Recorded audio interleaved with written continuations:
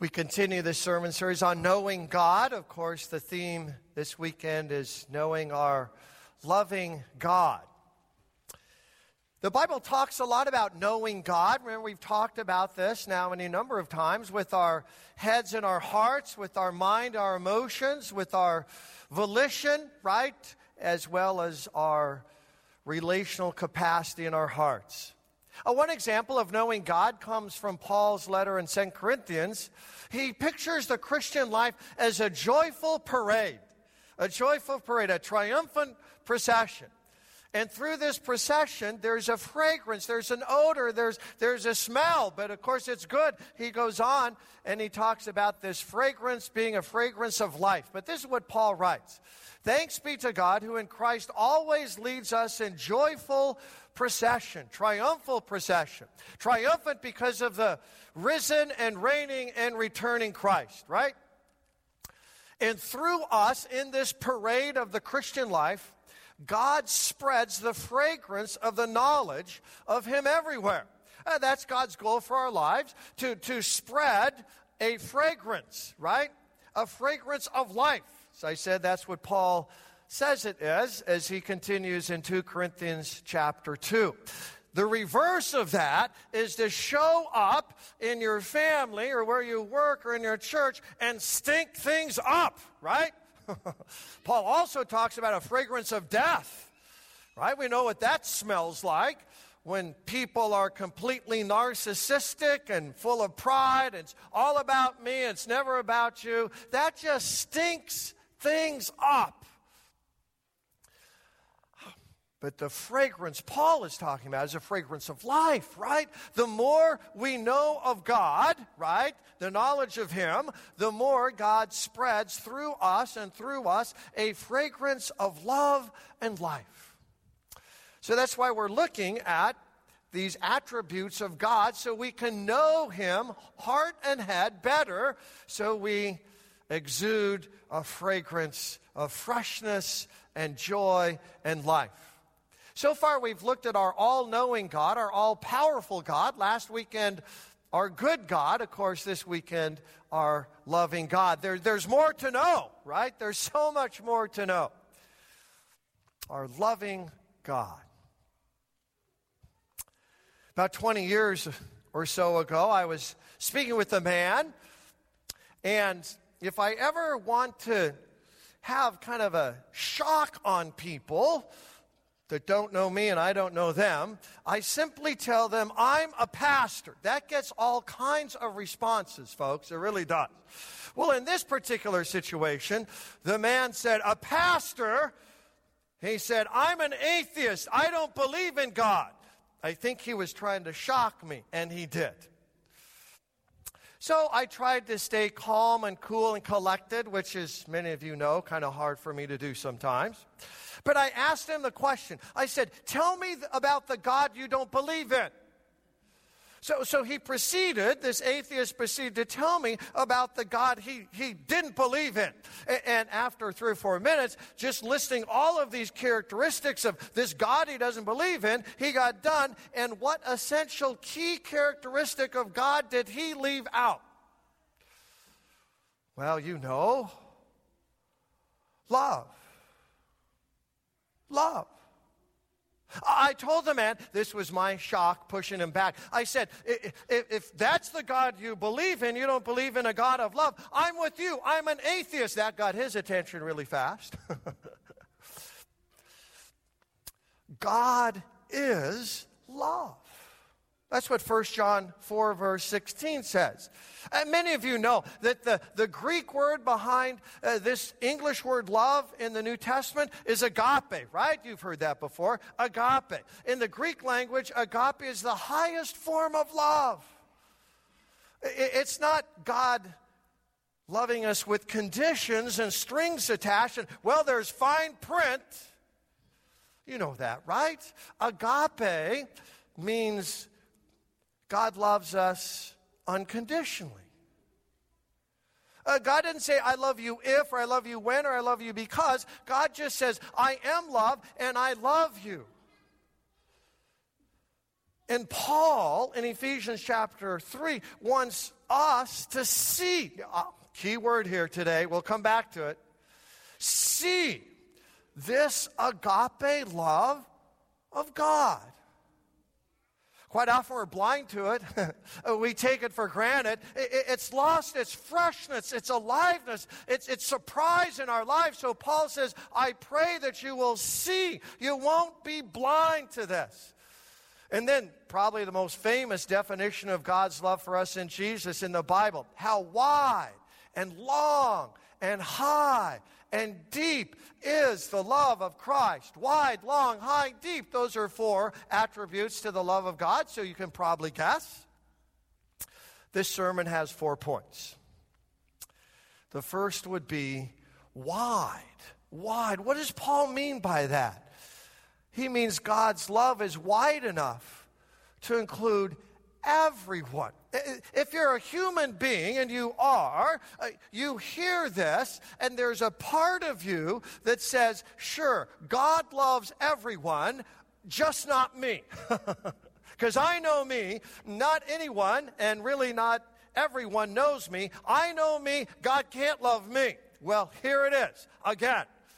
Even in the Old Testament, Psalm 145, the Lord is loving toward all He has made. And we all know John 3:16, since we were knee-deep to a grasshopper. God so loved the world. In Matthew, Mark, Luke, and John, Jesus loves all sorts and conditions of people, right? Red and yellow, black and white, all are precious in His sight. The Gadarene demoniac, the guy that was possessed by legions of angels, Jesus loved him. The Samaritan woman at the well, she'd been married 5 times. Jesus loved her. The woman with the flow of blood for 12 years, Jairus' daughter, the penitent thief on the cross, the Roman centurion's servant, doubting Thomas, blind Bartimaeus, dead Lazarus. Jesus loves them all. God's love is wide enough to include everybody. We all struggle with insecurity, right? There's not a person on the planet that isn't absolutely secure. But because of these insecurities, we try and prop up our egos, right? By the cars we drive or the houses we live in or the job titles we have, the amount of money we have in the bank. None of that lasts. None of it lasts. God's love lasts, the love of God that is wide enough to include everybody. That's security. That's absolute, total, eternal security. I don't have to fake it anymore. I'm loved. Maybe you know this, maybe you don't. But if you die and you still owe the government money, they can auction off your property. That's exactly what happened to Madalyn Murray O'Hair, right? You know that name, Madalyn Murray O'Hair, the founder of a group called American Atheists. She owed the IRS back taxes years ago, so they auctioned off a lot of her private possessions. One of those possessions was her personal diary. It's a tragic diary. She says over and over again, would someone somewhere please love me? You've said that too, haven't you? I have. It's the cry of the human heart. At the core, right at the core of who we are, we just want someone somewhere to love us. And isn't it tragic that Madalyn Murray O'Hair, her entire adult life, fought against the idea that God loved her? What a waste of a life. Don't do that. God's love is wide enough to include everybody. That's Paul's prayer, that we would see this, right?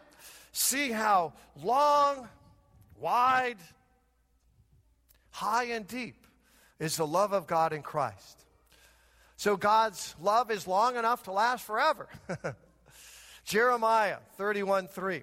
Through the prophet, God says, I have loved you. So just stop right there. You've heard this before, if you're a member of St. Michael, that in Hebrew, there's a singular you and a plural you. Now, you can't do that in English. If I say, I love you, I could be talking about just one of you or all of you. There's no differentiation. But in Hebrew, you can differentiate between singular you and plural you. Now, you can do that in English if you're from Texas, right? Y'all, right? It's not good English.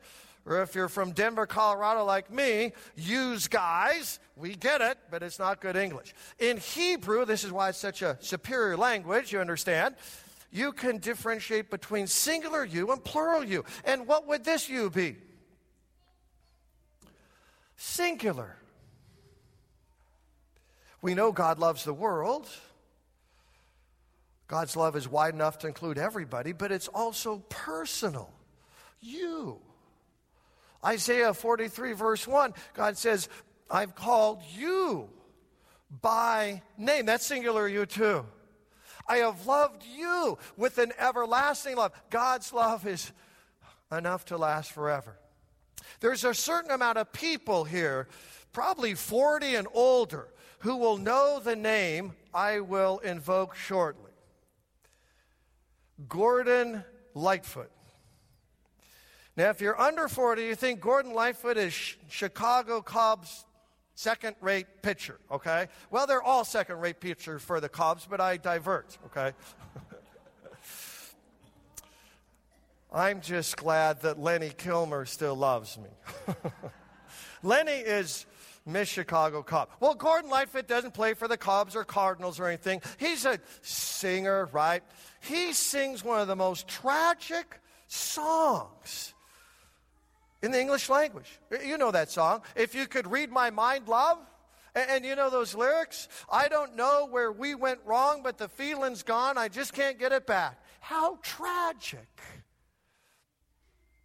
God will never say that to you. God will never say the feeling's gone. I just can't get it back. His love is long enough to last forever. You, singular you, an everlasting love. We've lost the shock and the surprise and the freshness of all of this. It's amazing. This love is wide enough to include everybody, long enough to last forever. Since the year 2000, so much has changed, right? Think back just for a moment to the year 2000. The Twin Towers still scrape the sky in downtown Manhattan. Mark Zuckerberg just got his driver's license. And a little-known quarterback from the University of Michigan was chosen in the NFL draft by the New England Patriots as number 199, and he's still playing. His name, Tom Brady. So much has changed, right, since the year 2000. We use friend as a verb. We don't memorize phone numbers anymore. Why memorize phone numbers? Remember, some of us growing up, boy, you memorized all these phone numbers. A phrase, there's an app for that, or take a selfie, that would have been just completely strange in the year 2000. So much has changed. But some stuff hasn't changed, right?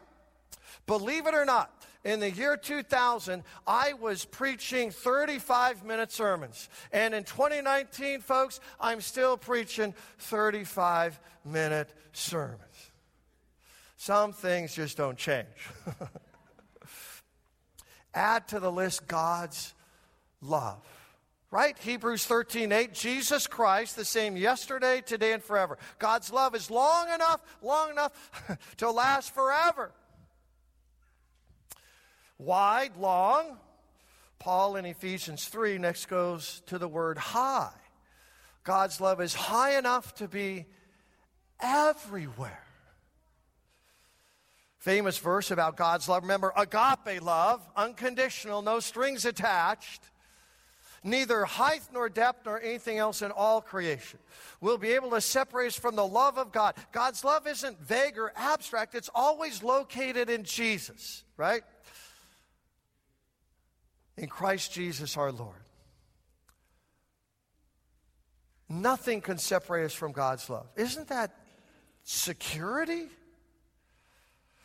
No pain, no circumstance, no loss of job, no kind of bad diagnosis from a doctor, not even death can separate us from the love of God. Paul talks about height, though. Height. Well, what's up with that?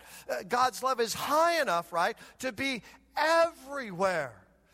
There's no place where we can be relationally, financially, emotionally, where God's love isn't there. It's high enough to be everywhere. Every season, every change, every pain, every nightmare, God's love is there. This is a picture of Bangor, Maine Airport.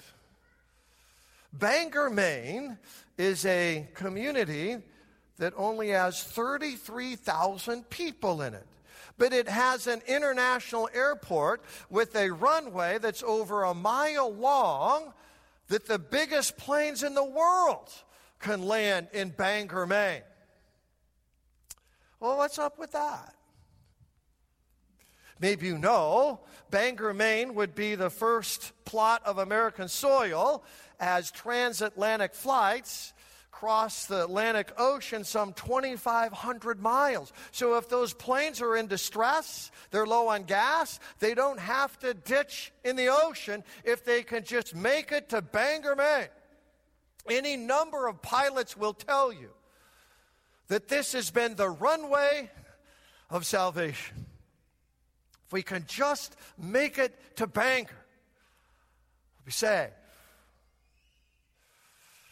Well, you know what it's like to be in the cockpit of life, and all of a sudden, you're running low on gas, you're running low on money, you're running low on self-esteem, you're running low on hope, and you feel like it's time to ditch it.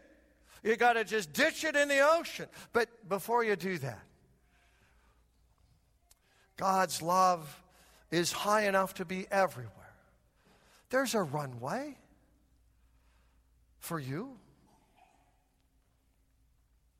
Really? Why not land there? Wide, right? Long, high enough to be everywhere. Of course, the last word Paul uses in Ephesians 3 is deep. A lot of human love is just shallow, right?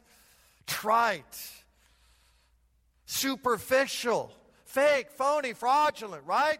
But not the love, agape love that we're talking about here. It's deep enough to meet my needs. My needs when I'm in deep stress or deep pain or deep guilt and shame. God's love is deep enough to meet my needs.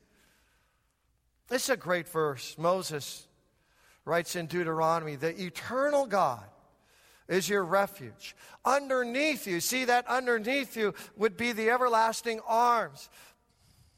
So no matter what we've said or not said, thought or not thought, done or not done, whatever pit we're in, God's love is deeper still. Underneath you, say, well, I've hit rock bottom. Well, welcome to the human race. But you're not at rock bottom.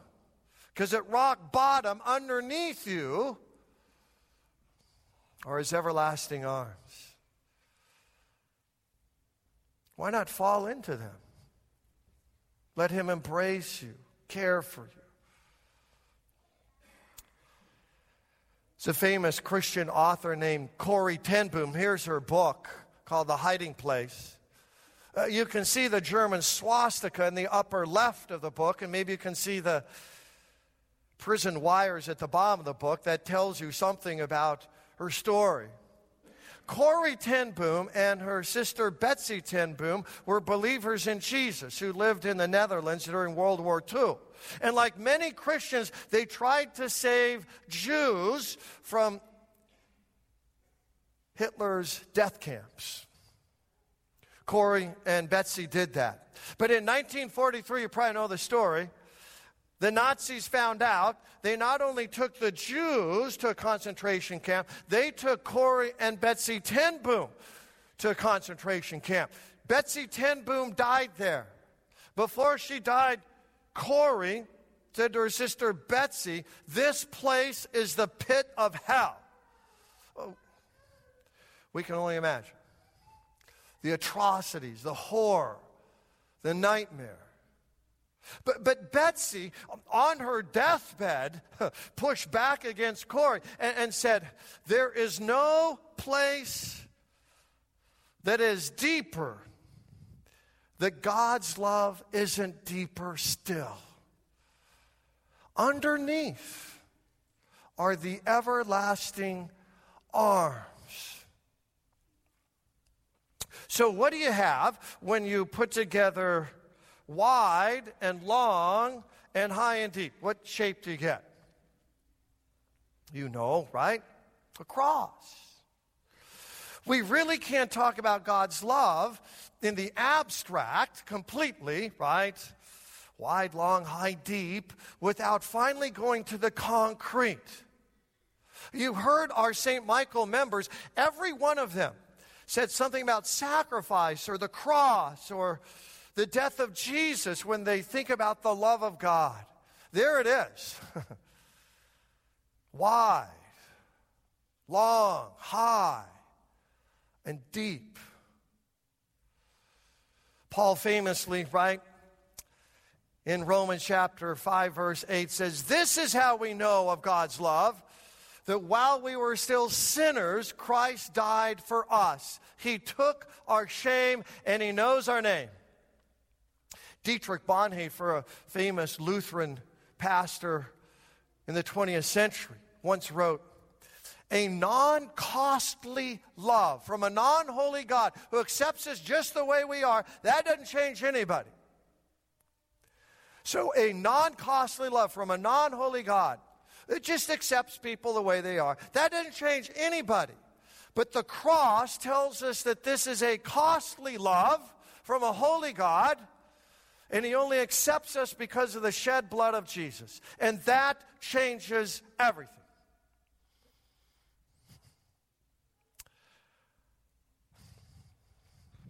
Just ask a man named Corey Asbury. Last year, Corey Asbury wrote a song called "The Reckless Love of God." The words to the song are printed in your worship folder if you want to take a look at that, this week. Some of the lyrics include these words: "He chases me down, fights till I'm found, leaves the 99, referring to the 99 sheep, to find me, the black sheep. There's no mountain He won't climb up. There's no darkness He won't light up coming after me. There's no wall He won't kick down, no lie He won't throw down coming after me." It's reckless, it's amazing, and we have a word for all of that: agape.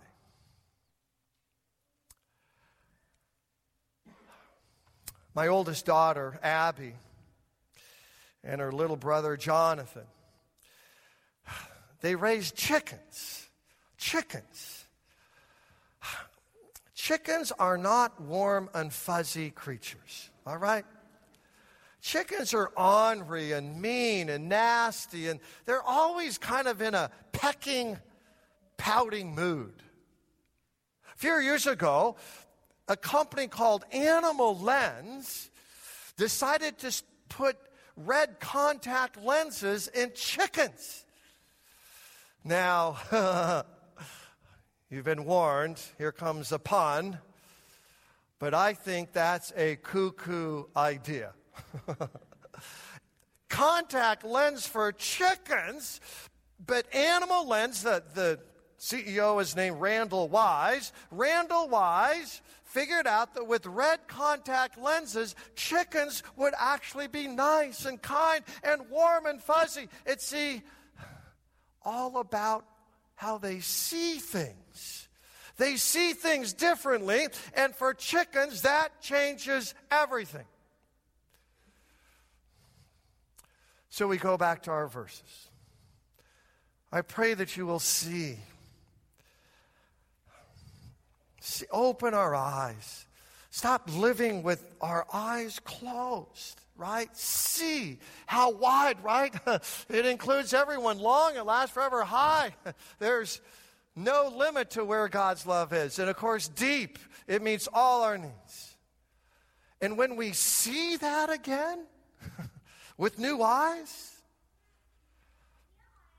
that changes everything. Every single time.